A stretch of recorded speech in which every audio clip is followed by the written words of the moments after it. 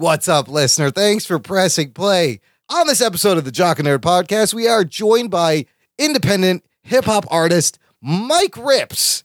Now, you may have heard us talk and play a little bit of Mike RipZ's music. Rug Boy turned us on to him, and we all get to meet him as he sits in with us as we go over the news, and then he turns us on to some of his music and his comic book, Highwayman, and I get to talk about two things that I love, which is hip-hop and comics. We also have some great podcast recommendations, movie reviews and recommendations, and an audio review sent in by a listener, all in this edition of the Jock and Nerd Weekly for Thursday, August 10th, 2017. Check. Check one. All right. This is really fans out there. Let's give it up. Jockin', we nerded. We funny, disturbing. Jockin', we nerded. Spoiler alert. Oh yeah. Jockin', we nerded. We funny, disturbing. Oh yeah. Jockin', we nerded. Spoiler alert. What's up, listener? How's it going? Welcome back. Welcome to the Jock and Nerd Podcast. Jock and Nerd, your weekly geek show where we give you comic book and superhero related news, reviews, and interviews every week. My name is Imran. And it's just crickets. Crickets? Well, there's no Anthony. There's no Anthony. Oh, that's right. There's no Anthony. That's why I threw it to you, Rug Boy. Why don't you introduce yourself? I'm Rug Boy, motherfuckers. He's the Rug Boy. What's up, dudes? How's it going? Look, you're screwing up the whole intro, Ruggs. Thanks for following along. There's no Anthony. Anthony right now, which is the Jock, if you don't know, he is in Cancun at a resort at a wedding. But joining us on the show, someone I'm very excited to have, someone we all kind of discovered together on the show. He's a producer. He's a DJ. He's an independent hip-hop artist. He's a comic book creator, and he's a podcaster. It's MC Mike RipZ. What's up, Mike? Dude, I'm excited. Wow, that was a nice little tongue roll. That's very impressive. Oh, that's what the ladies say. Yeah, I was going to ask you if the ladies like that. Man, thanks for coming on the show. How you feeling tonight? I'm feeling pretty good. Thank you for having me. Peace to Rug Boy. Yeah, see? Rug Boy. Shout out to Rug Boy. And look, for the listener, Mike RipZ, I got Rug Boy turned us on to him, and you have some awesome songs that combine two things I love, which is comic books and hip-hop. I listened to some of your shit, and I was like, the geek references this guy has, the kung fu music. We got to get him on the show, and I'm so glad you're here. We're going to get to know all about your music and give you a chance to plug all your stuff. But if you're a first-time listener, this is what we're going to do. Here's the itinerary for this journey. We got a little bit of geek news. We're going to talk to Mike RipZ and learn about him and his music and his comic book. And then we got some recommendations from the three of us, little recommendation section. And if we have time, I got an audio review from our Jock and Nerd Podcast science advisor, Adam Morris, of The Dark Tower movie. All very exciting stuff. Mike, I'm glad that you're here and you can check out the full Jock and Nerd experience. Hell yeah. I'm glad you're having me. It's a good time. I was happy you guys hit me up. You said you like two things you like about me, right? Is rapping and, the comic book and geek references, movies, whatever. They can be endless. But I wanted to ask you real quick. I just want to know what kind of rap you like. Like, what is your favorite artist? Real quick. My shit is, when 1989, my cousins introduced me to De La Soul. Run DMC, of course, when they did the Aerosmith song, it was huge everywhere. Yep. I got turned on to hip hop. But in 1989, when I went to visit my cousins in England, and I heard De La Soul, so my shit is Native Tribe Family, De La, Tribe Called Quest, Jungle Brothers, Chia Lee, Black Sheep. Black Sheep is the shit. So I love all that. It was like fun, clever, weird hip hop in the early 90s that you don't really see a lot of these days. But I hear a lot of that in your stuff, and your production is really good. And just the geek references got me right away, dude. I knew we'd... Well, thank you. Yeah. I mean, I definitely, huge influence. Tribe's probably my third favorite rap group. Black Sheep, the Wolf in Sheep's Clothing album, that's one of the ones. But we can get into that later. We will get into that after we do some news after this little sweeper right here. The Jock and Nerd Podcast. Hey, listener, if you want to get in touch with the show, if you want to reach out and touch someone, just visit jockandnerd.com/contact. It's got our Twitter page, our Facebook page, email, SpeakPipe, old school voicemail line. You can use the phone, call, and leave us a message. However you want to get in touch, do it. jockandnerd.com/181 for the show notes. For this episode, we're going to start with some more Deadpool 2 news. Last week, we talked about Zazie Beetz and the photo of her as Domino from Deadpool 2, and she had a little mark on her eye that looked like vitiligo, which, Mike, I don't know if you know, Mike, I have vitiligo. I was really excited. Dude, I listened to that episode and I was fascinated by it. Especially, I didn't know Joe Rogan had it. And, but that's interesting. That was fascinating, that whole discourse you all had about the vitiligo and, Do you know anybody with vitiligo? You happen to know anyone? I think I do, but I don't think they know. Really? You know what I'm saying? It's just a rash. Yeah. Yeah, exactly. I think I know people that have it. I don't think they know they have it, Oh. Sometimes people think it's like a birthmark or something. Well, I know reverse vitiligo. Reverse vitiligo? What's Yeah, that's when white people turn black. I think I have that. Oh, no. I was making a meta joke. Oh, shit.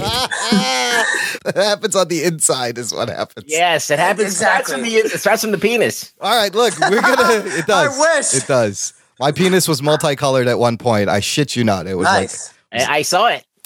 Yes, Rug Boy has seen the penis. I've seen this penis many times. It was a movie. It's a whole other podcast Yeah, episode. a whole other podcast. Look, I want to talk about Josh Brolin. We have our first look of Josh Brolin as Cable.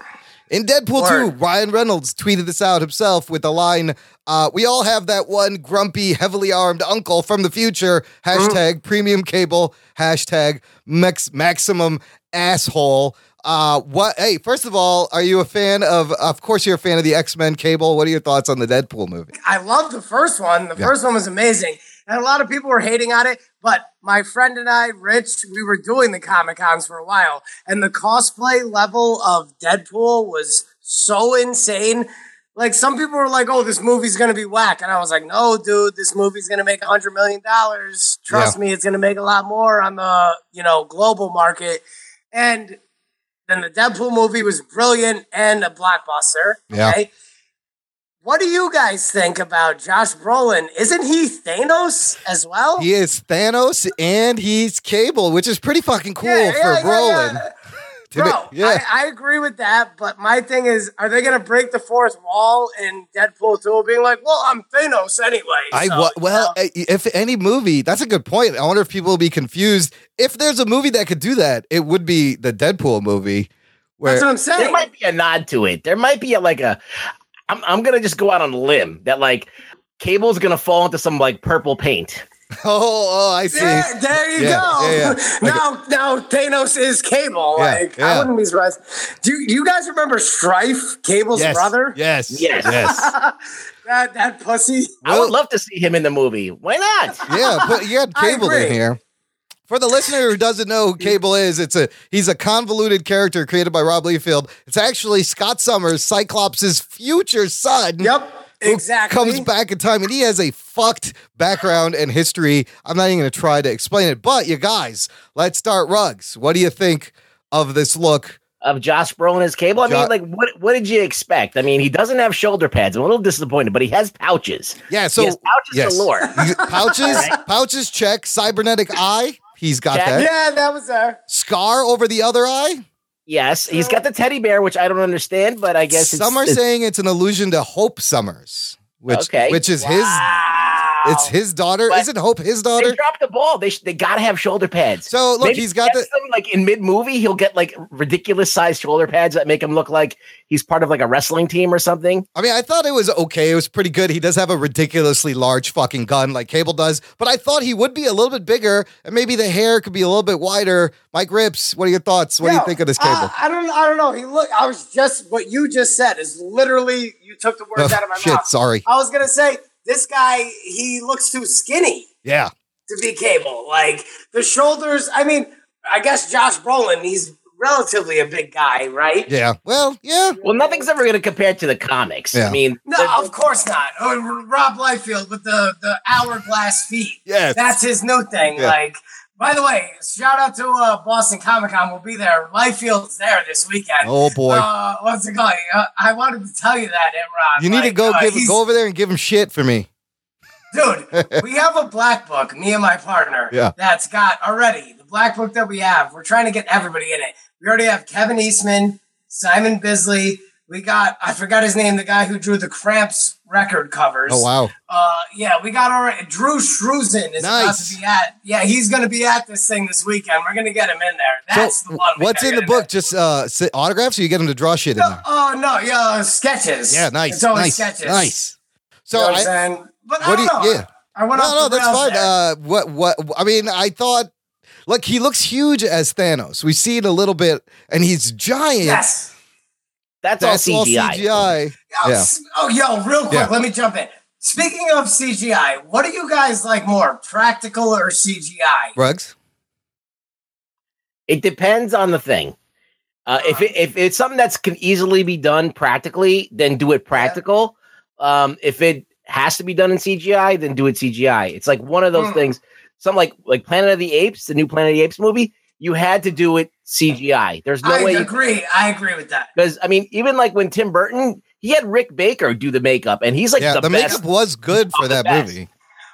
So, but they could not make like the action like of all these things happening without CGI. So they were going to have to even incorporate CGI into it. And the problem with CGI is that when you tie it to practical effects, there is a latency. So like when you can see the difference between CGI and the effects, Yeah. People can tell. You You either have to make the choice to do it all CG or all practical. No, think I like the third way. I think you should have a nice combination, a balance of both things. One can enhance the other. One of the things that I was shocked, and it's like the stupidest thing that I found out, was that in Batman versus Superman and all the Zack Snyder movies, they CGI his Superman's fucking cape all the time, even when it's just like you're shooting the top of him. Like, just put a fucking cape on it. Bro, if you look at it, you can. I assumed that. But it's silly. For some shots, you don't need to CGI the cape. You're wasting money. Just put a fucking cape on. I totally agree. that's just pissing money into the wind right It there. really is. So, I mean, I think this cable works in this universe so far for the Deadpool 2. We'll see. Maybe he does get. I would love some big ass shoulder pads and just something ridiculous. I think they're holding off on the shoulder pads. I think they're going to bring him in, and that's going to be a surprise little nod. I think, hopefully, It may be a thing where he puts it on and he's like, this is ridiculous. But, you know, all the other elements he's got for the most part, the eye, the gun, the pouches. if he not lands in bad. purple paint or gets purple coloring, I'm going to shit my pants. They definitely, I think they will fuck with that. I mean, if anybody's going to do it, Brian Reynolds is going to try to pull it off. This movie, of course, directed by John Wick and Atomic Blonde's director, David Leitch. John Wick 1 and 2, I love those movies. I haven't seen the second one yet. I love the first one. I'm dying to see the second one, and I love this universe that they made, dude. It's a fucking great universe, and Keanu is amazing. Like, don't give him any lines. That's the key. You don't have. He doesn't need to talk. He's badass as a fucking assassin. Exactly. What do you guys think about the Dracula movie with Keanu in it from the 90s? Oh, with Tom Cruise? Yes. Oh, no. It's got like a Winona Ryder, I think. No, but it's Bram Stoker's Dracula. Oh, that one. Yes. I said Bram Stoker. Bram Stoker. That sounds like what I did last night. No, Bram Stoker's. Bram's. I can't ever say Stoker. You stroker. You brought her. Okay. No. I actually like that movie. Yeah, that's a good was movie. the weakest link in that movie, but the movie's brilliant, I think. Was that Kenneth Branagh? Who directed that? No, that's Francis Ford Coppola. Oh, it was Coppola doing Bram Stoker's Dracula. That's pretty good. Fucking Mike Rips knows his movies. Mike Rips knows his shit, dude. That's why I was excited to have you come on. I'm excited to be on here with y'all because y'all know what's up. You guys brought up J. Scott Campbell in Gen 13 the other day. Yeah, that was it for me. That's old school. That's some deep cuts by Rug Boy. Yeah. Deadpool 2, we just got to wait till next June 2018. The movie will be out. Let's move on to some sad news. Ruggs, a legend in the Godzilla world. They lost a legend. Kaiju fans, Godzilla fans. Mike Rips, you a fan of the Godzilla? Fuck yeah, Toho every day, all See? day. This guy- Fucking what- come on, bro. This guy's Seen them down. all. Own them on VHS. Look at this shit. He's got him on VHS. That's impressive. This is rapsploitation, dog. Yeah, absolutely. So the man behind the monster, Haru Nakajima, the guy who wore the Godzilla bodysuit for every Godzilla film from the original to 1973's Godzilla vs. Megalon, died at 88 earlier this week. It was a life well lived. Yeah. He loved his fans. He would come to all these cons and meet the fans and do the meet and greets. Even to this day, even in his 80s, he would do it. Was he at G-Fest just recently, or did he come last year? I think he was there the year prior, I think he was there last year. Yeah. I saw a lot of Godzilla fans posting, their heartfelt condolences, and it hit big with, I'm sure, John Belotti's out there. Yeah, all the guys from G-Fest, they really love Godzilla. I mean, G-Fest is a place for real fans, right? Yeah. And that place is obviously a place that Nakajima went to pay respect to the fans. And it's really sad that he's gone, but he lived a long life, and he was really like a pioneer. Yeah. Like being in that hot suit, like bringing Godzilla to life. The movements and the motions that we're used to. That was all him. In this Variety article, it says, this is kind of interesting. It says in an April interview, Nakajima explained how the original 1954 Godzilla costume was created from ready mixed concrete. Oh, shit. Whoa. Though other reports describe it as a special plastic, since commodities like rubber were in short supply after World War II. As a result, the actor was forced to wear a suit that weighed up to 100 kilos. 100 kilos. Nakajima added that he was given little direction on how to portray the monster and conducted his own research by studying animals in the Tokyo Zoo. So, he went to the zoo and tried to mimic a bunch of crazy animals in one. That's really cool, dude. This guy set the body movement for Godzilla forever. Yeah, it was the template. He was definitely a pioneer and innovator, and a lot of people had to follow in his footsteps. I mean, he did Godzilla even into the late Showa in the 70s and stuff. So or late 60s at least. I might be overstepping my bounds here, but I know that he probably did Gigan. I think he did. That was the last movie. But yeah, definitely it's heavy that he died, but I wish everyone, all the fandom, to remember him. And you remember that he was a special guy. Absolutely. Yeah. Mike Rip's favorite Godzilla movie. Can you pick one? Kill all monsters. Okay. Every day, all day. No question. I was going to ask you. It's funny you said that because that was literally going to be my next question to y'all. What's your favorite kaiju Toho movie? Kill all monsters. Seconded by the one, I don't remember the name. It's like Jet Jaguar. That's the Godzilla versus Megalon. Yes. Yeah, that's it. Totally right. Totally. You're on point with your Toho. Ruggs knows his Godzilla. I'm the least biggest Godzilla fan. Anthony's a big Godzilla fan. No, yeah. That one, the Jet Jaguar shit is the hardest. Yeah, they really throw down in that one. They really get busy. It's cool. There's 4 fights. There's 4 or 5 good fights in that one. Yeah, and Godzilla does the drop kick. Kill all monsters is the hardest shit. Yeah, destroy all monsters. I have to correct. Yeah, exactly, destroy all monsters. Yeah. Godzilla Kill nerds. all monsters. Who the fuck knows? I saw it in the theater on a big screen at this weird theater I used to go to in Connecticut, where they had some weird, cult classic movies playing at midnight. Well, that's awesome. I saw Godzilla versus Mechagodzilla, the new one from the 90s, in a theater. Oh. And there was nothing but nerds in there. I felt so weird. I wish I was there with you, bro. Yeah, it was a fun time. Well, we had to pose for a picture at the end of it, and I was like, "Whoa!" It's I don't know if we could fit all fit in this picture. Everybody was weighing at 300 plus. They all look like Godzilla. Anyway, not to diss the fandom, not but the equivalent height. That's no. Yeah. The weight was right, but the height wasn't. Ruggs, what's your favorite Godzilla? Oh man, there's so many that I like. I can't even go down that road right now. Okay, I like, if I'm gonna watch one movie over another one, I don't even know which one I would watch first. So for me, like I was saying, I saw Shin Godzilla, and I'm not I haven't seen a lot of the older movies, but I kind of like the Shin. It was weird. Have you seen Shin Godzilla, Mike Rips? No, I have not. That's fascinating. It's a weird movie. There's a lot of reading. It just came out on DVD. Wow. Yeah, you can get it on DVD and Blu-ray And now. it's dubbed on DVD, so you can Wait, real quick. It's called Shin Godzilla? Shin Godzilla, check it out. That's the newest Toho Godzilla, the latest one. It's like a reinvention. Wait. You mean it came out recently? Yeah, it came out last year.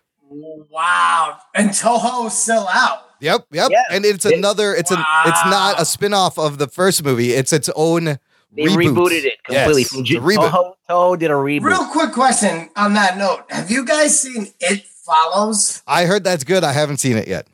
I want to watch that bad. It's on Netflix. That's what. That's a. I don't know. It's an Asian movie. I don't know which country, but it has not the Toho Godzilla thing, but it's a monster. It is a monster. And you can, I have that on my Netflix, which is a perfect segue for our next topic. I want to talk about the world of streaming media a little bit because a lot of crazy shit happened this week with Netflix and Disney. Let's just start with the fact that Netflix, a place that was just a place to rent DVDs and watch other people's movies, they bought Mark Millar's whole IP. They bought Miller World. Oh, shit. Miller World, which is crazy.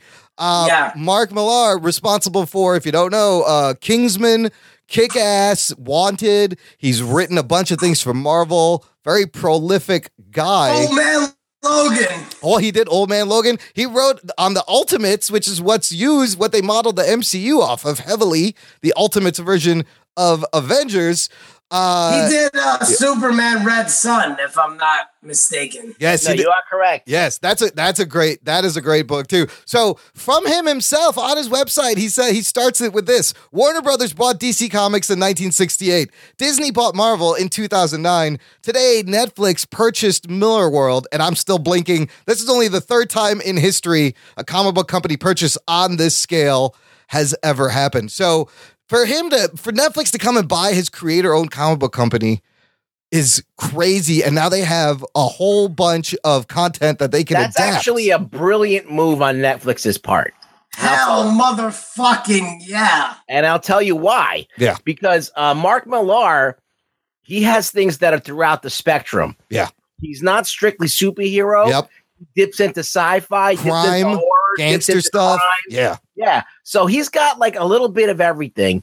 And you could probably do a lot of this stuff without a huge budget. I Absolutely. Think Superior, is that the name of the guy? Yeah. That's probably the biggest budget thing that he has, and that only had like 4 issues. And then maybe like Jupiter's Legacy. Everything else you could pretty much do. Yeah, I mean, the Chronauts, which was really good. Chrononauts. Chrononauts, yeah, that was. Chrononauts are like something that you get at the store. Oh, that's that fancy gourmet donut. A cronut. Chrononauts. That's a new candy. Yeah, Chrononauts is Sean Murphy. Mark Millar is really good. Reborn. I bought the first issue. It's pretty interesting. He's got a lot of awesome creator-owned work, and I always thought that he writes things that like are just waiting to be adapted into movies and TV shows. It was funny because when I was reading comics in the early 2000s, everybody was talking about this Miller guy. Yeah. And I'm like thinking Frank Miller. Yeah. Like Frank Miller. Of course Frank Miller is good. What the fuck is everybody talking about? Like, no, Mark Miller. Yeah. So I'm like, what the fuck did he write? And I heard that he wrote Supreme or something like that for Leafield.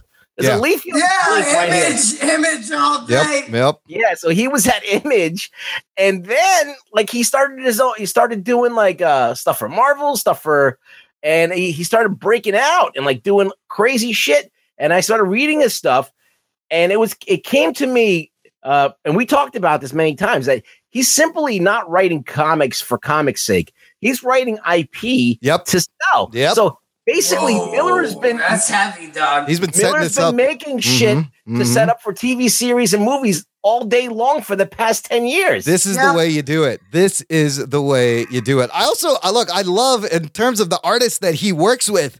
Great names: John Romita Jr., Sean Murphy. That's my dog. Dude, John Romita Jr. is great. Frank Quietly. Dave Gibbons worked on him with one thing. The Watchmen, or the what's it called? Dave Gibbons wrote. He did Kingsman. Yep, Mark Millar, Dave Gibbons, and actually Matthew Vaughn. Which is called Secret Society. Kingsman: The Secret Service, also written by Matthew Vaughn, who made the movie. So to your point, Ruggs, they are planning all this shit from book to movie. He's worked with Lionel Yu. Lionel Yu is another great one. Yes. Yeah, and McNiven. Yep, and all another those fuckers. Yeah. Like, I mean, he plucks the best talent out. He's really a good creative force. This is very exciting for Netflix because he'll have complete creative control. He'll get to experiment and make things the way he wants to do it. So that's crazy. And then the next thing, so then, this news breaks, and literally the next day, news breaks that Disney is going to pull its content from Netflix. Oh, shit. By 2019. Was this a checkmate from Disney? So let's look at that in a second, because Netflix has amazing original programming. They do this huge fucking move by buying this IP, and Disney's like, you guys want to, and now, so they kind of want to make their own Netflix. And to their point, you would be like, why should I pay you licensing monies to play this when I could just do this myself and set it up? I don't know if this is a good idea, because that day, both of their stocks, Netflix and Disney, went down. That tells me that people are like, this may not be a great idea, and they already don't have faith in it. Because if you think about the streaming movie landscape right now, Netflix is kind of like the Spotify. I think they need to look at the music industry, what they went through with the Napster, through iTunes, through Spotify, how the record labels were fighting it and couldn't figure out a way to get this to work. Disney, is this behind the curve for them? I don't know. This is very interesting. So basically the deal is they're going to take their live action animated Pixar movies off. Bob Iger has said he's not sure about the Marvel and Star Wars content. That may be its own streaming service, but the TV shows, the Defenders, the Daredevils, those are going to stay because Netflix actually produces those. It's a different deal. Now, as a consumer, Mike, let me ask you, do you do Netflix? Hell yeah. And this whole thing you're explaining is so convoluted. Yeah, a little bit. Can we just get our shit, whatever it is? Well, I'm an idiot. I'll tell you right now. I'm like, what would you pay Marvel for a separate service, or would you just stick to Netflix? What would you do? I don't know. It depends. That's a very good question, because I would like to stick to Netflix, because that's just what it is right now. Yeah. I don't like when things keep changing. Yeah. You know what I'm saying? And I don't mean to sound like a conservative dickhead. That's not what I am. But what I'm saying is, it keeps changing. Like, how you get content changes. Yes. It keeps changing and changing, which is cool. Like, and the way we get it now is cooler than it's ever been, because it's so directed. But what do you guys think? Like, it's so directed to your thoughts. Wouldn't it, like, I remember I used to listen to Howard Stern back in the day, right? And that was the only thing optional that is, like, there's 100 shows that are like Howard Stern nowadays. Yeah. You know what I mean? Yeah. Well, the thing is, it's like, how many things are you going to pay for? Yes. That's the question. Yes. Oh, no, I'm not paying for shit, dog. Yeah. We're going to assume that people pay for cable, all right? Yeah. Then you're going to pay for Netflix. Yeah. And then are you going to pay for Marvel on top of that? Or Disney on top of that? Fuck no. My cousin pays for my Netflix, number one. Shared login. That's the best thing. Yeah. I will get kicked off by this week after saying that, but whatever. I don't know. That's a good question, dude. How many are we going to have? This is what we're heading towards, is everybody wants to make their own Netflix. So not only there'll be a Disney app, Warner Brothers DC is putting out their app with original. They're launching with a live Teen Titans show, Young Justice Season 3. Yeah. The new Star Trek show is on the CBS All Access app. Then you have Hulu. You have Amazon Prime. They all have original programming. Dogs. Yo, check it out. It's going to be like this. It's like right now it's like up in turmoil, but eventually it'll be like you'll be only paying for exactly what you want to see. Which I don't agree with that on a level. It's like you should be able to channel surf and stumble into something you might not agree with on whatever level. Yeah.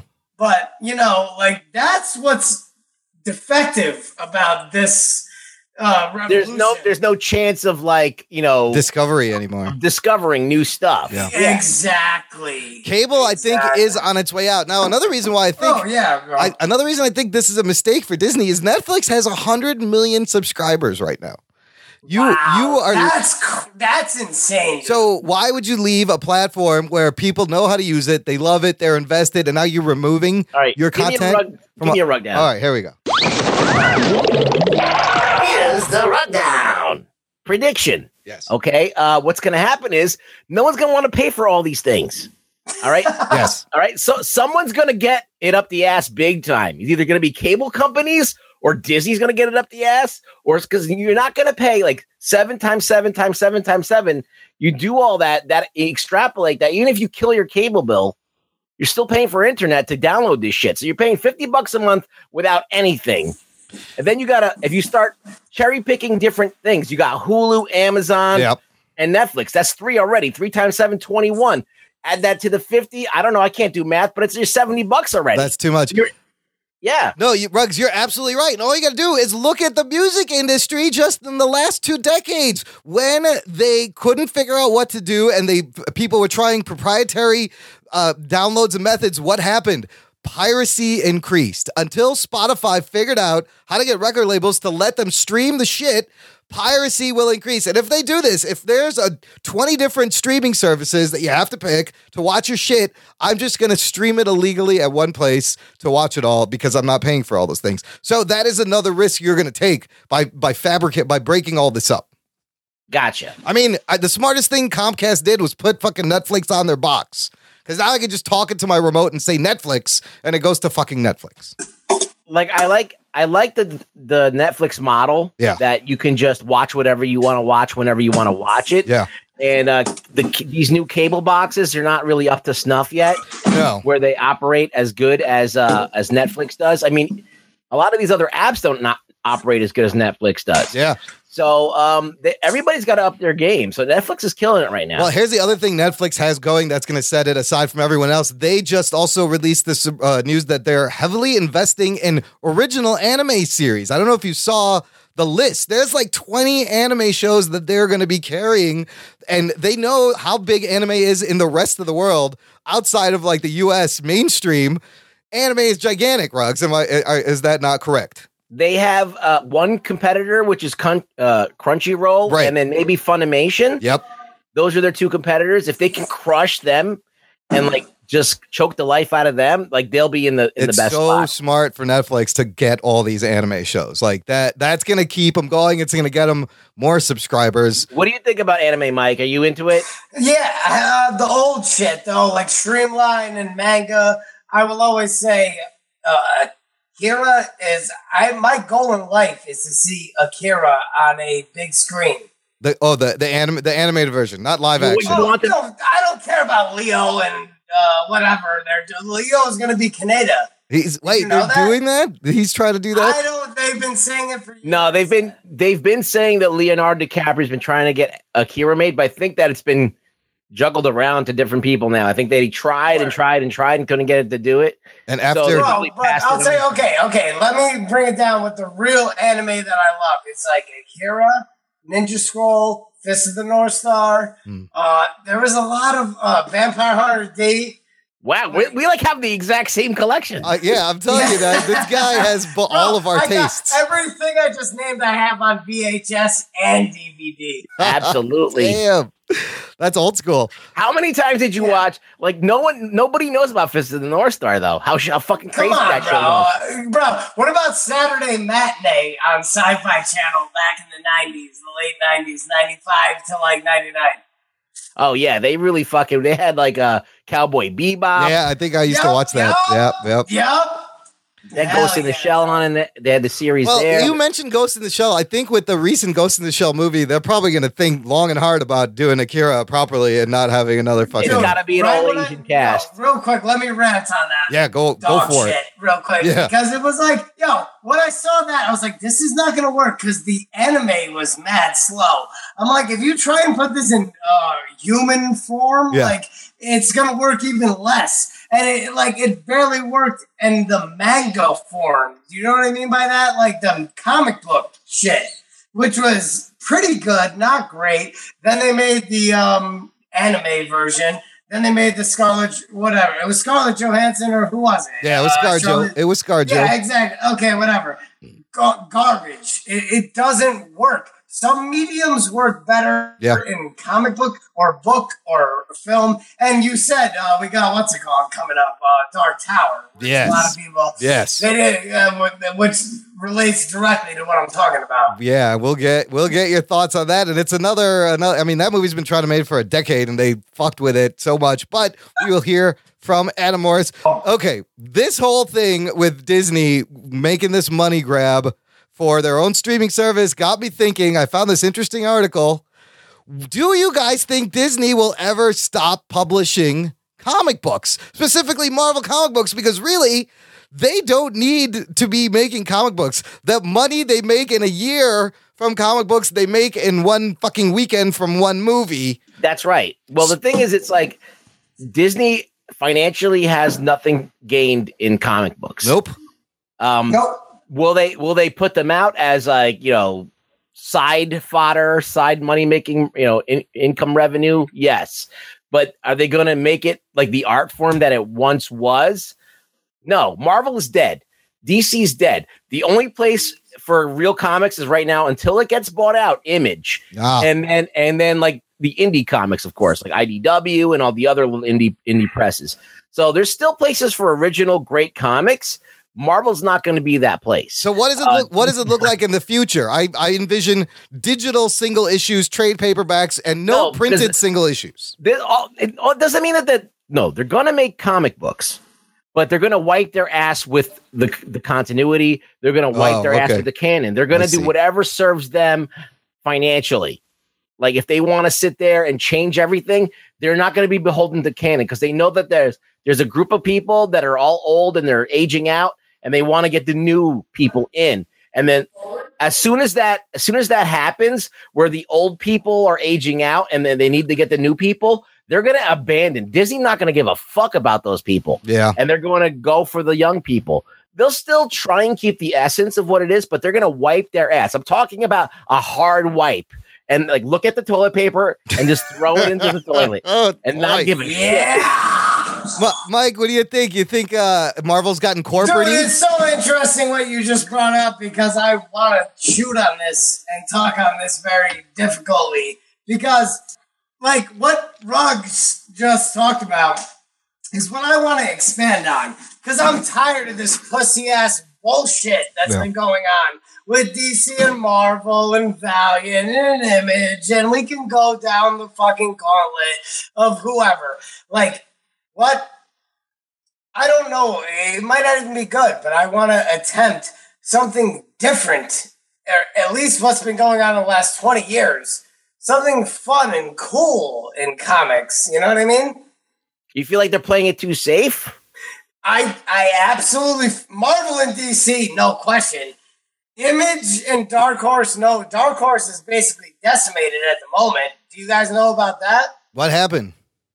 I don't know. Like they don't really have what's going on. They're not really making too much. What happened? Well, IDW came up and snatched up about a bunch of IP that they had. Enough with IDW because like they did the Kurt Cobain comic book. I want to know your thoughts on that right now. I actually own it and I haven't read it yet. Oh, really? I haven't read it. It's the hardest shit I've ever heard in my life. What is that one about? What's the Kurt Cobain comic book about? I don't know. It's about the suicide with... Yeah, it's about the last days of his life and about him. But like, I bought it, but Mike, I have a pile of comics that's taller than you. Get to That's it. Dark Horse still has Hellboy. They're doing the American Gods. Well, dude, there's so much. Like, what's it called? Magnolia doesn't want to do it anymore. Yeah. From what I've heard, I don't know. They got Predator Comics, BPRD. They're still doing. Yeah. Check it out. I would like to bring back, like, just the fun part of this. Yes. You know what I'm saying? Like, to you, what is your idea of what was the greatest about comics? Like, what was the time period? I'll tell you this. My favorite thing, I'll tell you right now, was when Stan Lee, he had an idea, and his wife said, just run with it, because they were going to cancel, what was it called? Amazing Fantasy. That's why it's called Amazing Spider-Man. Because his wife said, just do whatever, and then he wrote Spider-Man, which is number 3 as far as I see as the most famous. Like something like that, where it just, I don't know, like he was already, like Fantastic Four had already hit. He already had his hit. You know what I mean? Like I want something like that, like something that's like the problem like, they have. But see, the problem they have with doing that right now is they have longtime readers who want, but they also want to grow their audience. So when they try these new, fun, crazy characters like a Miss Marvel or a Gwenpool, the kids like it, but the longtime readers are like, "What is this?" I don't care. What I'm fucking with, like what I have now, is nothing compared to what's gonna come soon. And I'll talk to you guys about that off mic. Like, but you know, it takes a lot of work again if you're doing it independently, right? You know what I'm saying? Like it's just, Imran, you said you did this. Yep. You know what I'm saying? Like, so, it's so much work when you're doing a job on the side, but whatever. What I have working right now for the scripts, I would love to meet up with y'all and just build on that. Yeah. I mean, but yeah, at the same time, like, I'm not buying Marvel comic books right now. Hell no. Like, bro, I haven't bought, I do every now and then. Yeah. Dabble in it. And I'm like, this is the writing is so bad. Yeah. Okay. I'll tell you this. Okay. I bought a Deadpool comic. It was a Deadpool series. It was like Deadpool and Cable time traveling. I don't remember. And I just bought it. I just randomly bought it. I think it was in an airport. I was doing work and I was like, oh, let me check this out. Whatever. Right. So like I read it and it's just so like random, stupid jokes of like, I don't even want to go to this level because I don't agree with this mindset, but it's like social justice warrior shit. Like what's this called? Like Deadpool wouldn't think like that. Why are you writing it like that?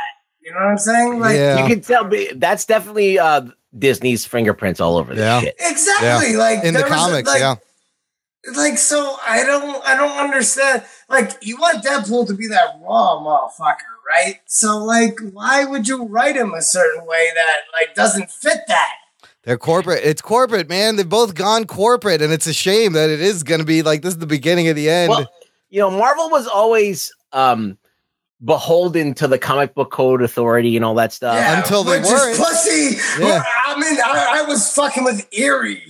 But they were the ones that went against them, back in the heyday, and they did the drug issue and didn't have the comics code, and they were like, "Fuck you, comics code."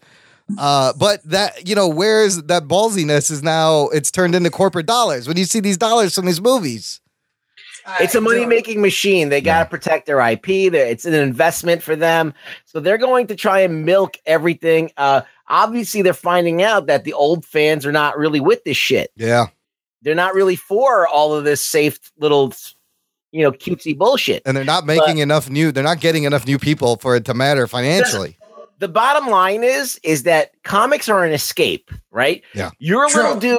You're a dude who doesn't get pussy. You're a dude who doesn't get paid. You're a dude who who doesn't play football, doesn't have other shit taking up his time. You're going to read comics to get away. And you're not going to want to be in a safe. You already live in that world. You live in that super politically correct world. Yeah. You don't want to be in that. You want to see Frank Frazetta big booty girls. Yeah. Yeah, dog. You just went. You want to see. Right. Right. You want to see that stuff. Like that's why I love Frank Frazetta because I wanted to be like the guy in the Frank Frazetta painting, all jacked with a chick on his leg. I'm just going to tell you right now, as far as anything I've ever done creatively. It's based on Frank Frazetta. Anything he's ever done creatively, Absolutely. That's the whole point. That's an escape, right? Yep. Right, Mike? When you saw that Frank Frazetta painting for the first time, you were able to project yourself into that world and escape from your problems for a second or two. Absolutely. And I agree a trillion percent. And I don't even think people understand the magnetism of that. Like, back in the day, it was just a picture. You know what I'm saying? Yeah. Like, that's all you had. You know what I'm saying? Like, and you looked at that. And I try to bring myself back to that, where it's like, you're looking at just a picture and interpreting that. And there's a whole story there, and it just gives you, like, emotions. It's an amazing composition. Yeah, Frank Frazetta is the shit. But, look, it's the death of the comic books. Thank you, corporate America. Well, look, I mean, this is the thing. comics still exist in the independent spirit. An independent person who wants to make comics is going to make those escapist comics for you. Don't count on a corporate thing to make real art. All right, they're going to make a product. Yeah, and you're right. Yo, real quick, Rugs. I got 3 comics on deck, independent completely. Yeah. That's great, man. Those are the things that people should be making. Yes. People should be reading those things, or people should be going after that shit. But it turns into like, the distribution methods are different. What is the value of this? It's kind of like you got to give away some of it now to get people interested, and then they will buy stuff. So it's a balance of how do you get people to know your stuff when it's a completely new. I was gonna say to look at it. Yeah, to even look at it. Yeah. Yep. It's kind of like, when y'all two see these next 2 things I'm working on, I don't know. I'm not trying to suck my own cock, which I do a lot. I'm not trying to Steve Bannon it. But exactly. I'm trying to mooch this. I'm trying to mooch. That's the new mooch. Shit. I miss the mooch. I'm trying to mooch this. It's that new shit. Yeah. Regardless.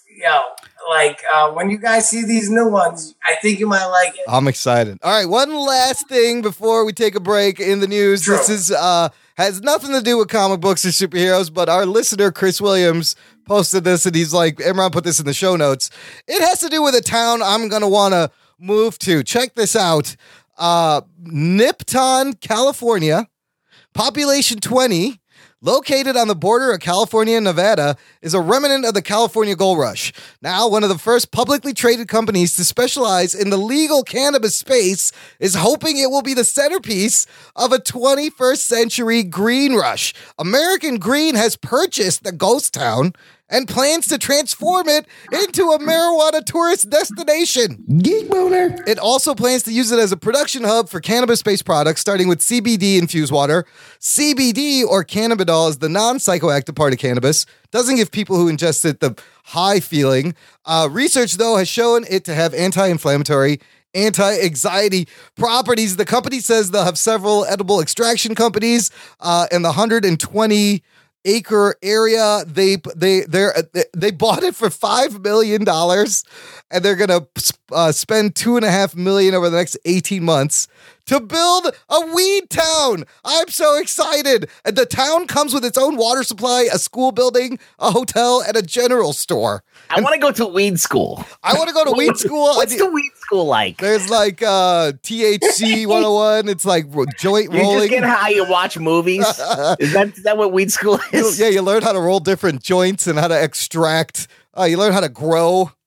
Dude, this is like a marijuana tourist town is so great. So they want to do things like CBD mineral baths, cannabis retail outposts, artists and resident programs. I don't know what's so new about this. It's a place called Amsterdam. It's been around forever. It's all right. I've been to Amsterdam, and it's okay. It's they don't have all these. I want to go to like a marijuana amusement park with like rides and shit. What would those rides be? They just spin you. They just spin you around. They don't do anything. You take a bong hit, and then they just toss you over a fucking large wall. Yeah, they just kick you and give you roll down a hill in a tire. Take a hit off a joint and roll down a hill in a tire. Whee! Yeah. So everyone moved to Nipton, California. There's only 20 people living there now. I want to be a Niptonian. I would love to be a Niptonian. I mean, they're saying the cannabis revolution is going to be as big as the gold rush was in the 19th century. Absolutely not. No? No, Trump's going to step all over that. He doesn't like drugs. No, what's his name? Jeff Sessions. Jeff Sessions is going to put the kibosh on this. Jeff Sessions needs to do a session. He needs to do a little smoke session and chill out. He needs to do a peyote session. Yeah. All right, gang, look, we're going to take a quick break here. I'm going to play some promos for some fun podcasts, and we're going to come back and learn all about Mike RipZ. Word up. After these messages, we'll be right back. Hi, I'm Mike White. And I'm Rob St. Mary. And we're the hosts of the Projection Booth podcast. If you haven't heard of the Projection Booth, that's okay. But we think it's time that you have. We've been doing this for over 3 years now. And we think we're doing a pretty good show. Every week we look at a different film and put it in context. We try to bring you interviews with the people behind the films. Or experts on a subject matter covered in the film. We don't specialize in any one particular genre or type of film. We try to examine every aspect of cinema. From every corner of the globe. Even at 3 years, we barely just scratched the surface. But we're ready. We're ready for you to listen to us. That's right. Now's the time to give us a shot. Download us through our free smartphone app. Or through Stitcher, iTunes, Geek Juice Radio, Jackalow. Or our website. projection-booth.com. We'll keep making great shows. Now it's your turn to listen to them. In an age of steam and gears, of monstrous machines and greedy corporations, in a world of automatons and dirigibles and faster-than-sound sky trains, in a time out of time where the Americas weathered multiple civil wars, where armies continue to watch from the brink of the next conflict, it is a reality where witches and ghouls live among thinking machines and walking machines that resemble humans. It's a role-playing game. It's a dramatic radio adventure. It's a comedy. It's the Steamrollers Adventure Podcast, available on iTunes or at rigstories.com.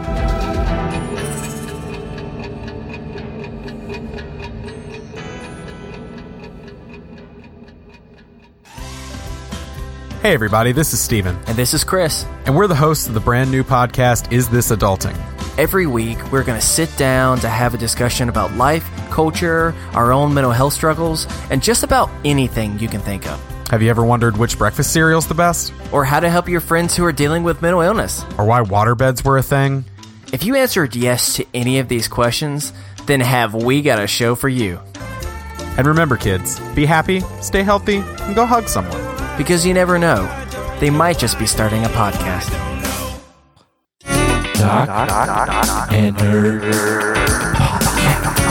What's up, listener? Thanks for enjoying the show. And I don't know if you know, but there's more show to enjoy.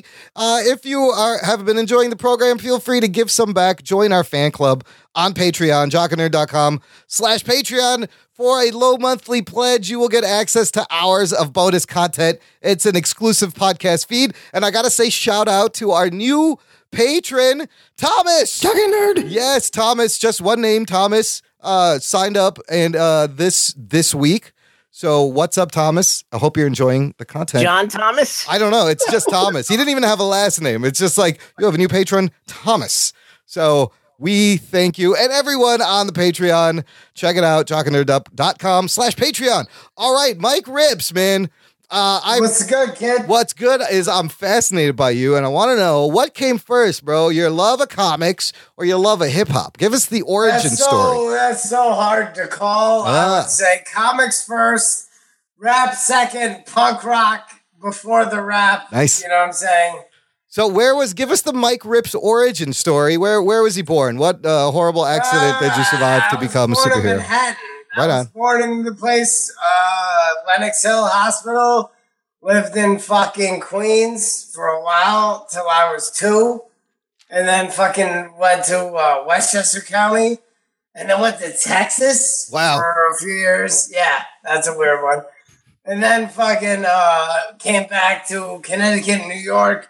And back and forth from forever. I lived every hood in Connecticut. And I live in a not gentrified part of Williamsburg, Brooklyn, which is shocking in 2017. Yeah, I didn't think there was a... He lives on the one block that's not gentrified. It's weird. I want to take pictures and send it to you. I said this to Imran. Yeah. I was hard He's to still believe. keeping it hood in Williamsburg. Keeping it hood in Williamsburg. How long you been rapping, though? I don't even, 30 years. Wow, really? Damn. Yeah, I'm 34, right? Oh, no, so 25 years. Right on. And we talked a little bit about some of our favorite rappers. Who was like your biggest influence growing up that wanted to do rap? It's so tough, man. The biggest influence, I don't even know. Like, I hear a little bit of Wu-Tang in your stuff. Yeah, I was like, Wu, Cool G rap. Yeah. Method Man, fucking MF Doom. Yeah. MF Doom is legit. I like MF Doom. Yeah. Man, like it's so Gangsta Nip. I don't even know, bro. See, like when I was trying to describe Imran to you, we were talking on, on the phone, and I was like, "Yo, this dude, his music is kind of like, you know how Beastie Boys links all of these call outs to all these different things? Beastie Boys is my second favorite group right? of all time. But he does it like in a Wu-Tang way. Yeah. So that's what I would do. I would take Wu-Tang and Beastie Boys, roll them up in a ball, and That's a good call. That's a good call. I was listening to you. Like, son, I might masturbate in the bathroom later tonight thinking that. That's a fucking geek boner to him. Like, you can enhance the geek boner at that point. That is a good analogy, Ruggs, though. Absolutely, man. I was listening to your shit. For real, I appreciate that, man. I was listening to your shit all day, and like, I love your raspy delivery. The production is great. The beats are great. I love you have everything like laid back, jazzy licks, but then you got some like hard beats and some really good guitar loops. Your use of like audio from kung fu movies. I heard a little True Romance in there. Yeah. Let me ask you guys a question as far as Quentin Tarantino, because I'll tell you this: as I grew up writing rhymes, and writing scripts for the comic or whatever, I'm like, my two favorite writers as far as writing outside of writing raps is Stan Lee and Quentin Tarantino. Yeah. I love Quentin Tarantino. You grew up in the 90s. When you saw fucking Reservoir Dogs and Pulp Fiction, like everyone, I lost my shit. And that's the thing about Quentin Tarantino is that he writes dialogue that really tells you about Quentin Tarantino. Yeah. So when you watch when you watch a Quentin Tarantino movie, you're watching a movie about something, but you're really watching a movie about Quentin Tarantino. So I want to ask you guys a question. What do you think? Do you fuck with Quentin? Number one, do you like him? Yes, of course. Yeah, absolutely. He's one of the best. So what do you think is his best script, not movie? Script. So he wrote True Romance, right? Didn't he also write the serial killer movie? Woody Harrelson, what was it called? Natural Born Killers. That's not his dialogue, though. It's not his dialogue, but he wrote the plot, I guess. Yeah. Man, I don't know. But to your point, Ruggs, he writes what he knows, which is why the dialogue is so fucking great. I love Kill Bill. Yeah. I love Kill Bill a lot. I love Pulp Fiction and I love True Romance. Those are my three favorite Quentin Tarantino movies. I still really love Reservoir Dogs, Pulp Fiction, True Romance. Absolutely is probably the top. Mike, what's your favorite Tarantino? I gotta say Reservoir Dogs, but I love True Romance. I wish I could put True Romance over Reservoir. True Romance is so good. I could do every line from that movie from beginning to end. The thing that I know you guys like is that Quentin wanted to make it a guy who writes comics, but a guy who writes scripts, but they made it a guy who likes comic books. Right. Yeah, and kung fu movies. And you know what's weird? They have the Sleepwalker shit. You know what I'm saying? You know what I'm talking about? The Marvel comic Sleepwalker.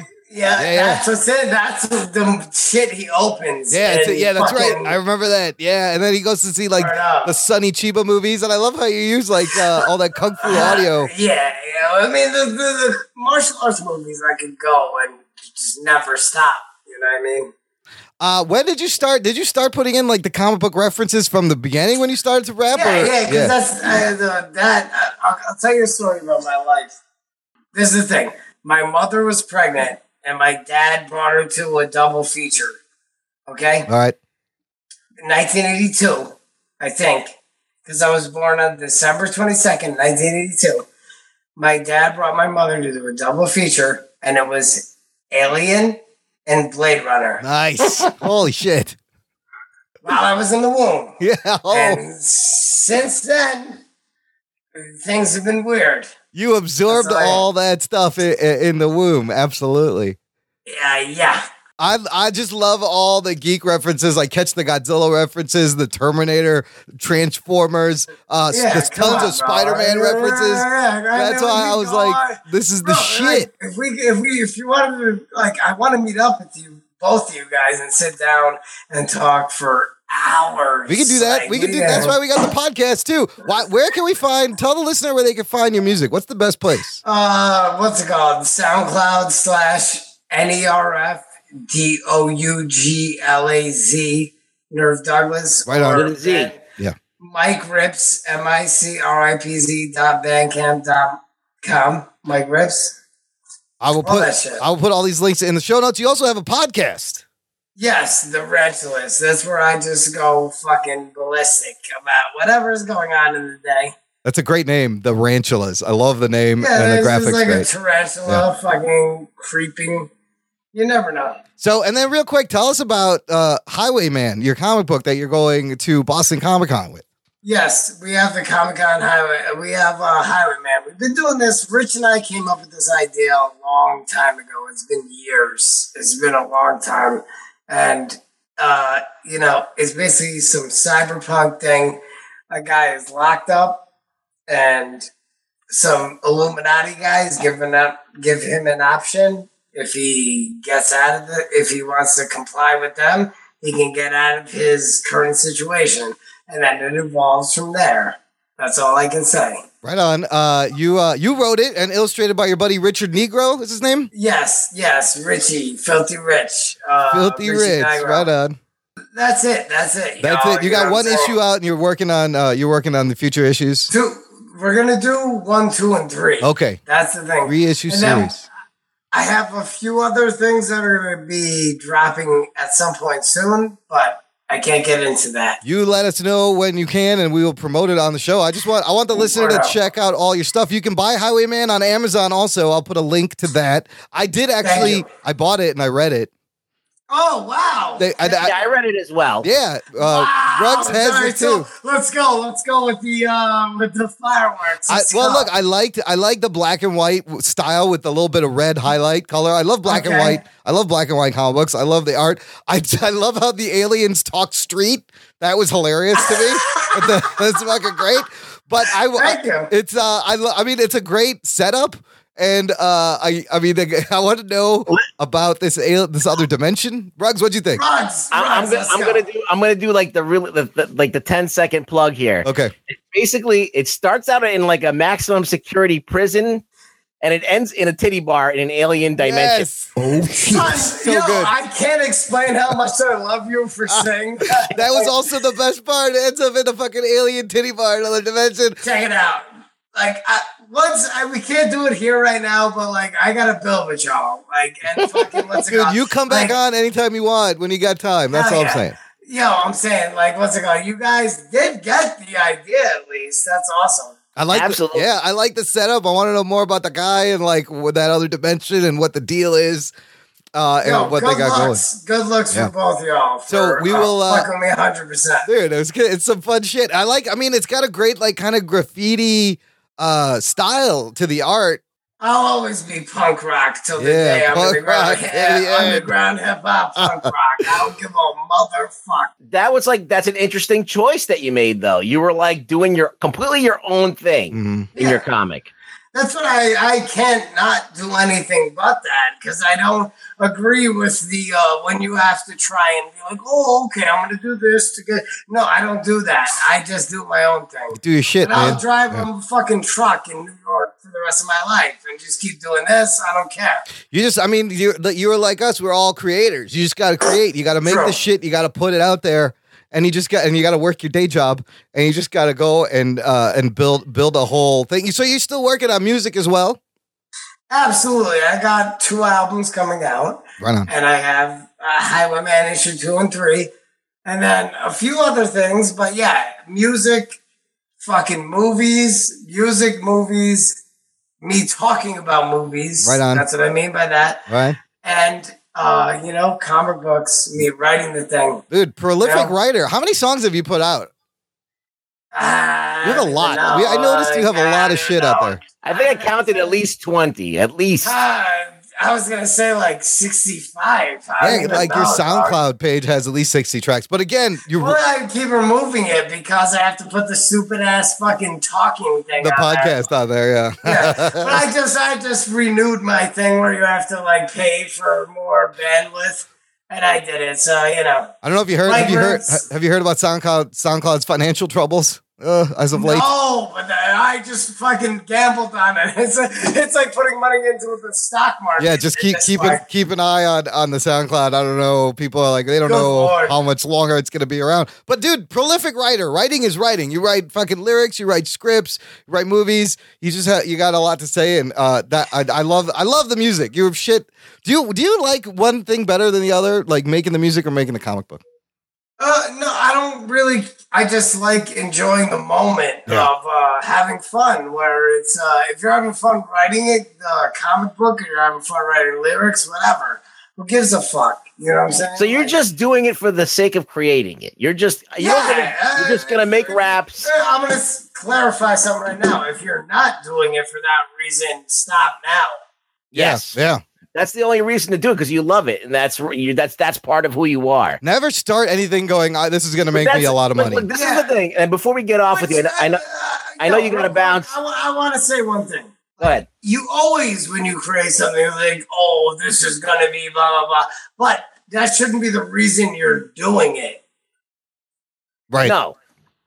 You always think in the back of your head you're going to have some kind of success with it or whatever. Exactly. But the reason that you do something is because you like it. Yeah. And because that you want to share it with other people, and you hope that other people will take it and absorb it and like bounce it back to you and say, and there'll be a back and forth.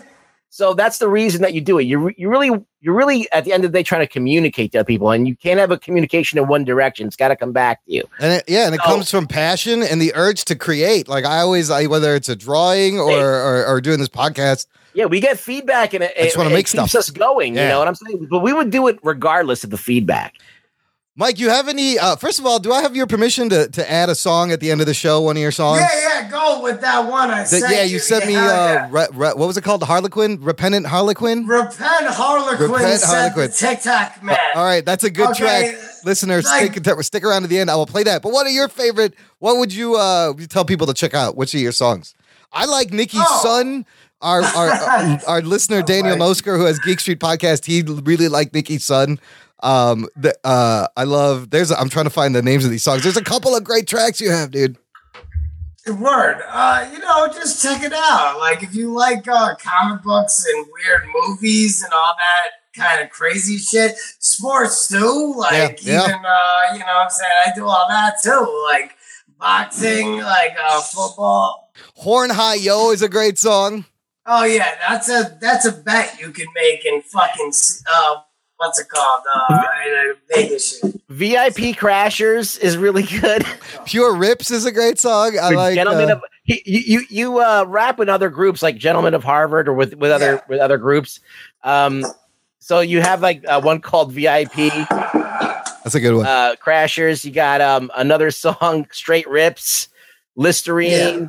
You got Graffiti Western. You got all Graffiti these Western. I like that's that one. That's one. Graffiti Western. I like that one. Bars on it. All right, Mike, man. I know you got to bounce. Thank you so much for your time and turning the listeners on. I was excited that we all kind of discovered you on the show, and then you were on the show. That is so cool. Oh man. Good looks, dude. Like 100,000,000,000% love y'all. Dude, listen, we and fucking Imran, I love y'all. Oh, you're the best. We love you too. You're welcome back on anytime when you got more time. We'll talk. We'll do a 3-hour show. I don't give a fuck. We could just shoot the shit. I'll go for a while. Right on. As you can see. Good luck at Boston Comic-Con. And good looks. And I'm expecting your new shit, man. Thanks for hanging out.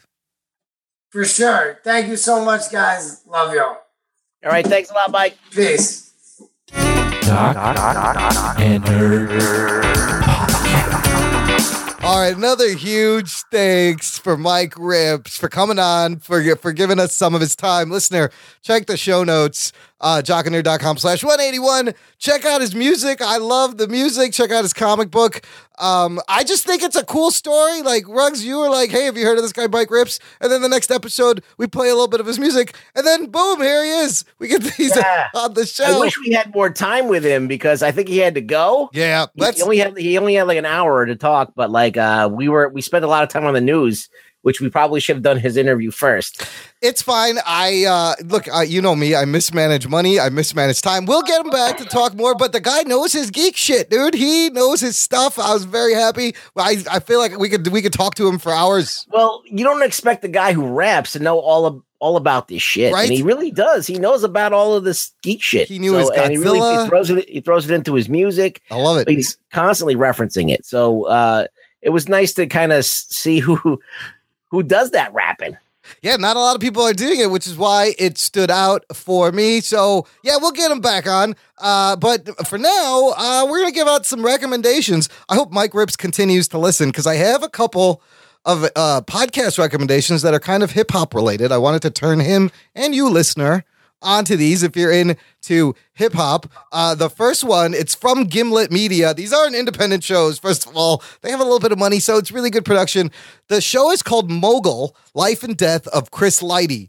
It's a 6-episode podcast with a couple of brief things in the middle, and it's about this hip-hop producer, Chris Lighty, who he started in the Bronx in the 70s carrying DJ Kool Herc's record crates. As a kid, goes on to be the tour manager for like Tribe Called Quest and produces 50 Cent and LL Cool J.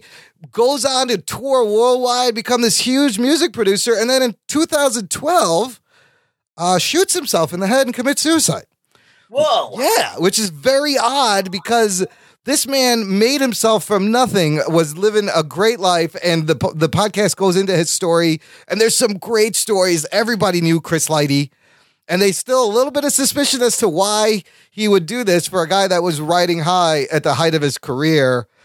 Really good show, like a lot of good hip-hop history information, great stories from like Fat Joe is on there, and 50 Cent's on there. There's a bunch of people on there. I really enjoyed it. Mogul, Life and Death of Chris Lighty.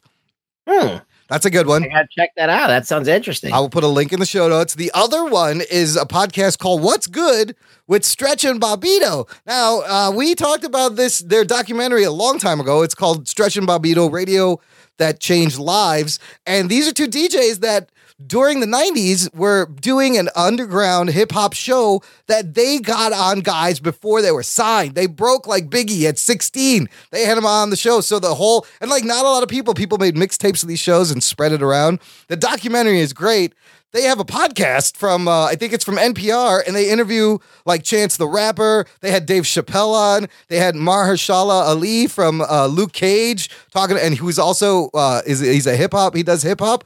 So there's no music on the show, but it's them talking to really interesting people. It's a very good conversation, and you learn a lot about the history of hip-hop and hip-hop culture. Nice. And then the last one is not really hip-hop related. It's called Ear Hustle. It sounds like it would be. It sounds like it would be. This is from Radiotopia. Check this out. This is a podcast produced from inside San Quentin Prison. Oh, shit. Whoa. It's hosted by an inmate and this other lady who works there with the prisoners. And every week they interview other people, what it's like to be in prison in San Quentin, what it's like to be in solitary. Oh my God, it's so fascinating. Like people have to send them postcards. They can't like email or tweet them. You have to literally send them a postcard, and then the prison has to make sure it's okay, and then they read it. It's fascinating. If you like stuff like Locked Up Abroad or 60 Days In or those reality shows. I locked up abroad once. Yeah, you locked that. You let her out yet? Yeah. She's still in there. You better out. Ear Hustle podcast, dude. So fascinating. Short episodes. Find out what it's like in San Quentin Prison. It's awesome. Ruggs, what do you got? Oh my God. What do I don't got? Oh boy. Let's go. I don't got an ear hustle. I'll tell you that. I have an ear hustle. You got I'm one. just still reeling from this whole Mike Rips thing. I know, it was great. It was like the Tasmanian devil. He's crazy. I get that guy. He's all over the place, just like me. Like the two of us together. It was like three really strong. We need an Anthony who's a little chill. Yeah, like to balance us out because it was three crazy ass people. But I love how excited, the enthusiasm. You got excited. Yeah, it was a lot of energy going on. Yes. Okay, so I saw a couple movies. All right. Now we were talking about the tomatometer, whatever. Thermometer. Yeah. I don't know how to fucking pronounce that. Tomato meter. Or is it the tomato? Or is it the thermometer? Yeah, and how like you can look at it and movies get like total shit ratings, and you're like, oh, this is dog shit. But I saw the new King Arthur movie. That got 28% on Rotten Tomatoes. Yeah, that's dog shit. That should be like a piece of shit movie. But I actually watched it, and did I think it was a great movie? No, it was not the greatest This is movie. the Guy Ritchie movie. Yeah, but I would put it up higher than 20%. That just seems like that score is way too low. Audience score 72. Okay, so the audience score gave it a good score because it was an entertaining movie. Now, you can go into this movie, and if you really like King Arthur and you know about the legend, you're going to be disappointed. Right. So in a lot of ways, when I went to see Spider-Man and I really like Spider-Man, I was disappointed in Homecoming. Yeah. But I admitted that Homecoming was an entertaining film. So if you throw the canon out, it's enjoyable. Same thing with King Arthur. It was an enjoyable movie. If you throw out the canon of King Arthur, it was enjoyable. There was parts of it that were not enjoyable. Yeah. There was maybe like 2 really like grating scenes of like chase scenes that seemed to go nowhere, and some bad CGI here and there. Good action, but there was good CGI and good action in places, and like they legit did like a CG Death Dealer from Frank Frazetta. Whoa! Oh wow! With like the big helmet and everything. Yeah, like it wasn't exactly Death Dealer, but it was totally ripping off Death Dealer. And it was a fight like Skeletor versus He-Man at the end. It was crazy. So this is like a superhero kind of version of King Arthur. Yeah. Nice. And it has weird it has weird dialogue and all that. So was it a good movie? No, but it wasn't a 29% either. It was somewhere in the middle. It's maybe a 50%. So like a fun watch. You forget about it. You move on with your life, but it's not going to change your life. But like, as I said, like all of these movies are getting shit reviews. Right. Like The Mummy was entertaining at least. It wasn't a great movie. No, that's but interesting. It's another one. It wasn't terrible either. It was fun. I had fun watching it. You had Charlie Hunnam playing Arthur, Jude Law, Eric Bana. Yeah, Jude Law is great in this movie. Right on. Annabelle Wallace is in this too, from The Mummy.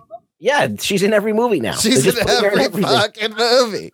Okay, so King Arthur. Once you see her again, I saw her in Peaky Blinders. She's in that too. She's in everything. Look, I might check this out now. King Arthur, Legend of the Sword, fun, entertaining, but don't think about it too much. No, it's not a good movie. Oh, it's not good. It's not a good. It's a 50, I say. Okay, a 50. Okay. It's like either way. You can flip a coin. If you like it, or you hate it. This guy looks like Brad Pitt a little bit, also. A little bit. Yeah. But I saw it anyway. Okay. Now to a movie that I recommend is Flight. Like sleight of hand. Okay. Not slight like little, but sleight of hand. SLIGHT. Yeah, there's an E in there somewhere. Anyway, it's a movie about this dude whose mom dies. He's a kid who got a scholarship for like being smart to a college, and his mom dies, and he ends up having to take care of his little sister.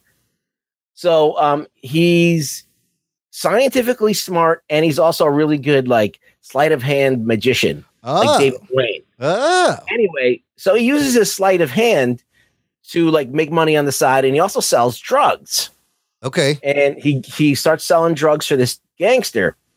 Anyhow, one of the ways that he makes money, which is doing the magic stuff, is he incorporates some of his scientific knowledge into his tricks. Oh, so he can do certain things. Okay, like make things float, for example. Whoa. Okay. Anyway, I don't want to give away too much, but basically, he gets into a quandary where he ends up. As soon as you get involved with drugs, there's always some shit's gonna go wrong. So some shit goes wrong, and now he's got to deal with the drug dealing part of it, and being mixed up in that world. Magic and drug dealing. That's interesting. Yeah. So not magic, but using technology. Oh, okay. To create magic. Well, I kind of want to watch this. So this on the tomato meter, 72% by the critics, 54% by the audience. Yeah, so there you go. There's the opposite. Critics love it. Yeah, audience don't get it. It's a little bit of a slow moving. I was about to say boring, but slow moving, and there's not like a huge payoff. Like it just starts to be something, and then it just stops. Written and directed by J.D. Dillard, and starring a dude named Jacob Lattimore as Bo. So is it a great movie? No, but it's pretty good. This kind of reminds me of like Dope, but with magic. for a sleight of low hand. budget film, a small movie, to do something attempting a superhero in a way, it's interesting. Right on. I kind of dig that. I think I would totally. I'm going to watch this movie. It looks is it cool. going to compete with Homecoming? No. Is it going to compete with Guardians of the Galaxy? Not. But maybe more like a Chronicle kind of thing. Not even. No, it's way more low budget than that. Oh, it's a super low budget film. There's hardly any. There's hardly like maybe like 2 scenes where there's any kind of like effects or anything like that. Lots of practical stuff. Then I mean, you could do a lot of this magic with practical stuff. Yeah, it's basically TV level or below TV level. Okay, but well written and well acted. Yeah, cool. It was an enjoyable little flick. Right on. Slight. Check it out. I'll put links to all this stuff in King Arthur. And last thing we have a lovely audio review. Here's a couple of minutes from our resident podcast science guy, Adam Morris, who just saw the Dark Tower movie. Hello, everybody. This is the Jock and Nerd Science Guy, Dr. Adam Morris. I am just checking in today to give you a quick review of The Dark Tower. So I have a long history with these books. I read the first ones when I was a kid.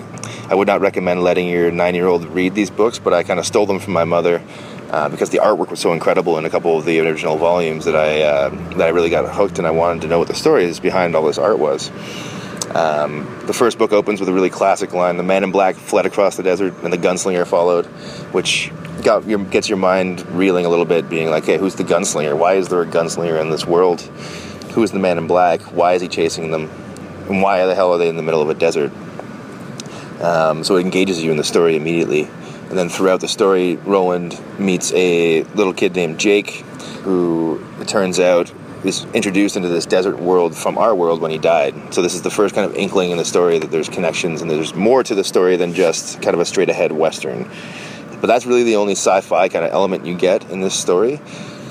All the kind of world jumping and portal leaping and all this kind of stuff are introduced far later in the book so that you are eased into it.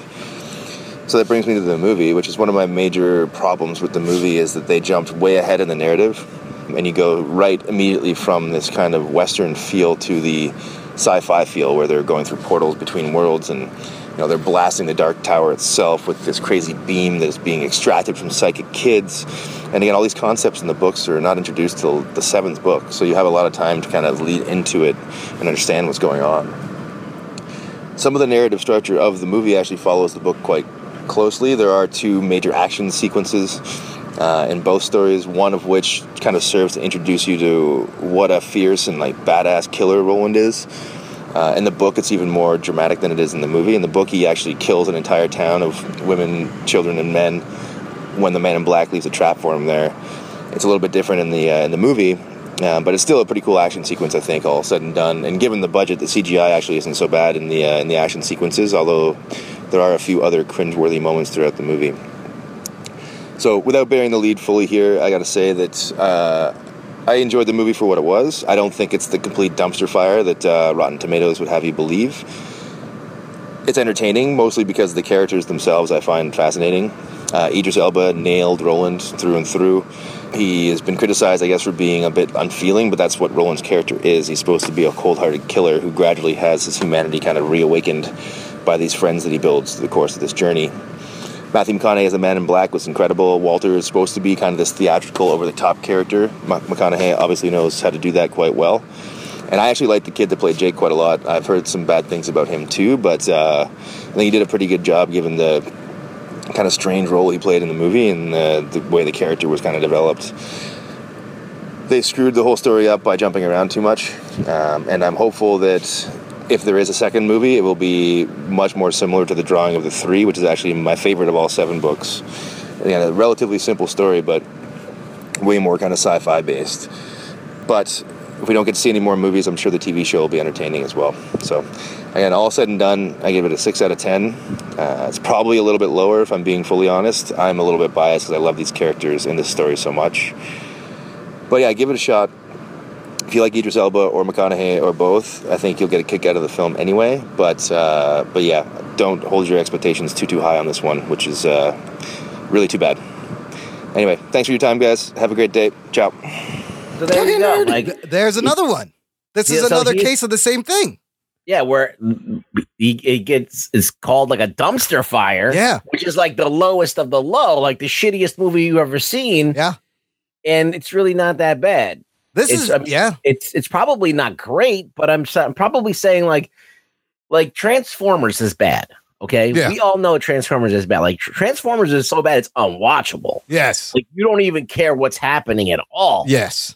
So let's say like the last like 2 or 3 Transformers movies were just filled with money, filled with action sequences, but you don't even care to even watch the movies. Like that's how uninteresting it is because there's nothing to those movies. Now, if anything is better than that, it's like that's like it's a plus now. Better than that. You're on the plus column. Yes. All right, you got like multi-million-dollar effects bonanzas that overseas kill at the box office. Obviously, people who don't speak English like these movies. All right, but I mean, how do you put like a movie that's like at least somewhat entertaining, has nice, funny dialogue, or something like the King Arthur movie has like some funny dialogue in it? Yeah. How do you put that below Transformers? Yikes. Like 29%. So this is really interesting because, this is exactly like your experience with King Arthur. Here's the numbers officially. Dark Tower, tomato meter, 18%. Audience score, 61%, which is kind of what he said. 6 out of 10. As far as the monies, off of 60 million. So the audience score is more on target than the critic score. Then. Yeah, so far, $60 million production budget. It made $19 million opening weekend. It's made $25 million domestically, 33 worldwide in 6 days, which is not good. But I think I would kind of enjoy this movie. Now, if you look at the score and what Adam Morris said, if I go in just with low expectations and just wanting to be barely entertained, I think I would actually dig this movie. I just wanted to see all the cool gun shit Idris Elba was doing. It looked cool in the trailers. Let's analyze this just for a little bit. Yeah. All right. When you have comic book movies and you have like a IP like Marvel is doing, they're disregarding the canon for the most part, and they're trying to pull the essence of the character and make a movie, not giving a shit if they step all over canon. Right, rewriting the canon almost. They're trying not to do that. They're trying to be respectful to it, but they're not beholden to it. All right. So there's that. Marvel knows the formula. It's got the money behind it. It's got Disney behind it.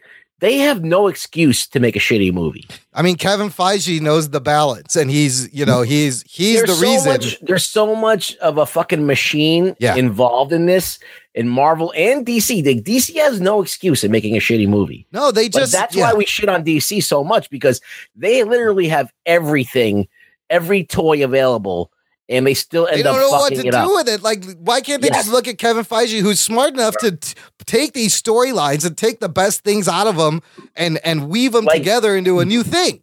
Green Lantern is a great example of this. Like, Green Lantern is a dog shit movie. It's like not even entertaining. I mean, it's entertaining to a point. Yes, but it doesn't. You don't think that was a great Green Lantern movie? It's rife with so many problems that it's not like. You don't want to watch it ever again. Yeah. And even that is still not a 20 on the scale of it's probably like a 30 or 40, not a 20 or 18 like a fucking Dark Tower is getting. Let's see. Yeah, that's weird. You're right. I just don't get it. I mean, like the worst movie that I could think of is like probably Jonah Hex. All right. Green Lantern's 26 is higher than Dark Tower. And there's no way this movie is, or even King Arthur is worse than the fucking Green Lantern. Come on. Nah, I mean, I don't know. I mean, the Green Lantern's bad. It's a bad movie.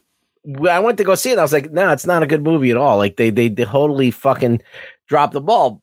But I mean, there's really bad movies out there that will give this there's 1,000 bad movies. I mean, like Marvel and DC have no excuse to make a bad movie. Right. Sony and Fox, I'd give them a little bit more leeway because they're not Marvel, they're not DC. They don't own the IP, the companies. Like they don't own the companies. Like they don't own Marvel. So like they're doing weird shit. Like there's nobody holding them accountable for what they're doing. You can roll the dice on a Fox movie. You can roll the dice on a Sony movie and say, okay, give them the benefit of the doubt because they don't have the brain trust of DC sitting in on this fucking company. But then they don't have it. Yeah. But then these Rotten Tomato reviews and the reviews for Sony tank the Dark Tower before they even gets a chance. Because I did read also that everyone thought the little kid in the movie was just completely horrible, but Adam Morris is like, he wasn't that bad. He could be. Yeah. I mean, I remember I went to go see The Last Action Hero. Oh, with that fucking kid. I wanted to fucking strangle that kid. But you know what? I still watch that movie. That movie was a terrible movie. People didn't like Eddie Furlong in T2, and like it grows on you after you watch the movie a couple times. But Last Action Hero, when I went to go see that movie, I was so mad that kid was in that movie and ruined that movie. But now I'll watch if it's on cable. I'll watch the whole fucking thing. Does his review make you want to see Dark Tower? I want to see Dark Tower and give it a chance because I'm interested to learn about Dark Tower. Yeah. Because I never read the book. It was too many volumes. I was like, fuck that. I have a life. I got to be able to do something. With my time. There's a lot of chapters. I think there's a comic book adaptation too of Dark Tower, I believe. There have been, and they've been very good. From what I've heard, I would check that. I would love to check that out. So, but good review. Thanks for sending that in, Adam. And thanks for listening. Ruggs, where can they find you on the internets? You can find me on Twitter at Really Rug Boy. Come by, say hello, and I'll retweet you. Another huge thanks to Mike Rips for coming on the show. Check out the show notes. Check all his stuff out.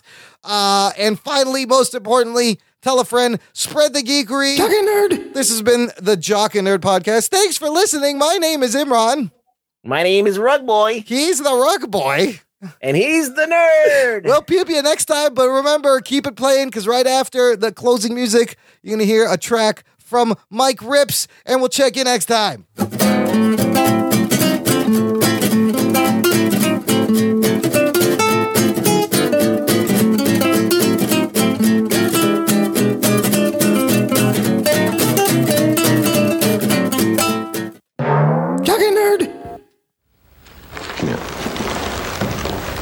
I've been all over the world. I've been everywhere. And the bottom line is pussy's pussy. Every strip club, every whorehouse, it's all the same shit.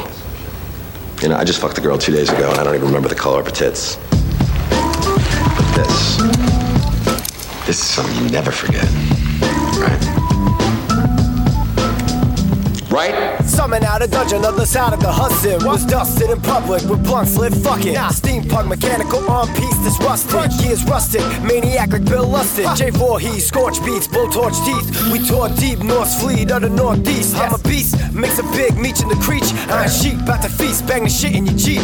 There's no tomorrow, I live like Brick Bardo. 5:45, still sniffing fish cargo. Don Darko, heart colder than Fargo. Got a S&M, bitch, more whips in a car show. Hustling mad Buddha, got a stack Gouda. Stick and move, maneuver like Zap Judah. Splash a Red Bull in a glass with Mad Dubra. Whole 50 bag of Kush, all packed in that hookah. The money, the cars, the power, the name, the mic, the boot, the passion, the pain, the drugs, the bitches, the fortune, the fame. Sacrifice stress, it's a war, it's the game. The money, the cars, the power, the name, the mic, the boot, the passion, the pain, the drugs, the bitches, the fortune, the fame. Sacrifice stress, it's a war, it's the game. Guess who y'all? I'm rude y'all. My mind's like Melvin Udall. A bunch of wild gorillas, we belong in a zoo y'all. Shit talking turned into brawling in a pool hall. Right after I told your girl she resemble RuPaul. Think you spitting game, trying to holler at a lame bitch. I tell her player that they ain't shit like Stephen A. Smith. I'm wasted, L's I'm facing, back to the basics. Gazelle shades, ox blades, Adidas fat laces. Losing my mind, bitch, it ain't my fault. About to double full clip out of 4-5 cold. When one time get called, then a Usain Bolt. Fuck vodka and rebel, I sip bourbon and Jolt. Microphones, I murder, maneuver, killing Joe Cooper.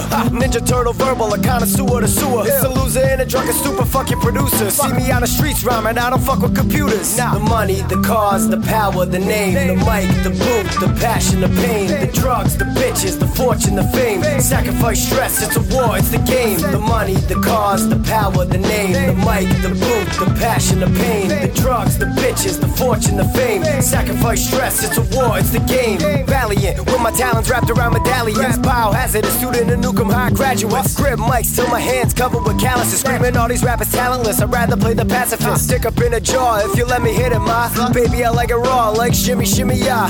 2 seconds flat, had her titties out of bra. Too bad she had to clap and she giving me applause. Got a bad habit for bitches that's acting ratchet. 42nd Street strolling with the roaches and the maggots. With my 7 Siamese twin hiding in a basket. Keep it cold, classic acid till they drop my casket. My penis is detachable, collapsible, retractable. Send it off the metaphor, special force tactical. Boxcar full of bombs headed to the capital for the Bilderberger New World Order trilateral. The money, the cars, the power, the name, the mic, the booth, the passion, the pain, the drugs, the bitches, the fortune, the fame. Sacrifice stress, it's a war, it's the game. The money, the cars, the power, the name, the mic, the booth, the passion, the pain, the drugs, the bitches, the fortune, the fame. Sacrifice stress, it's a war, it's the game.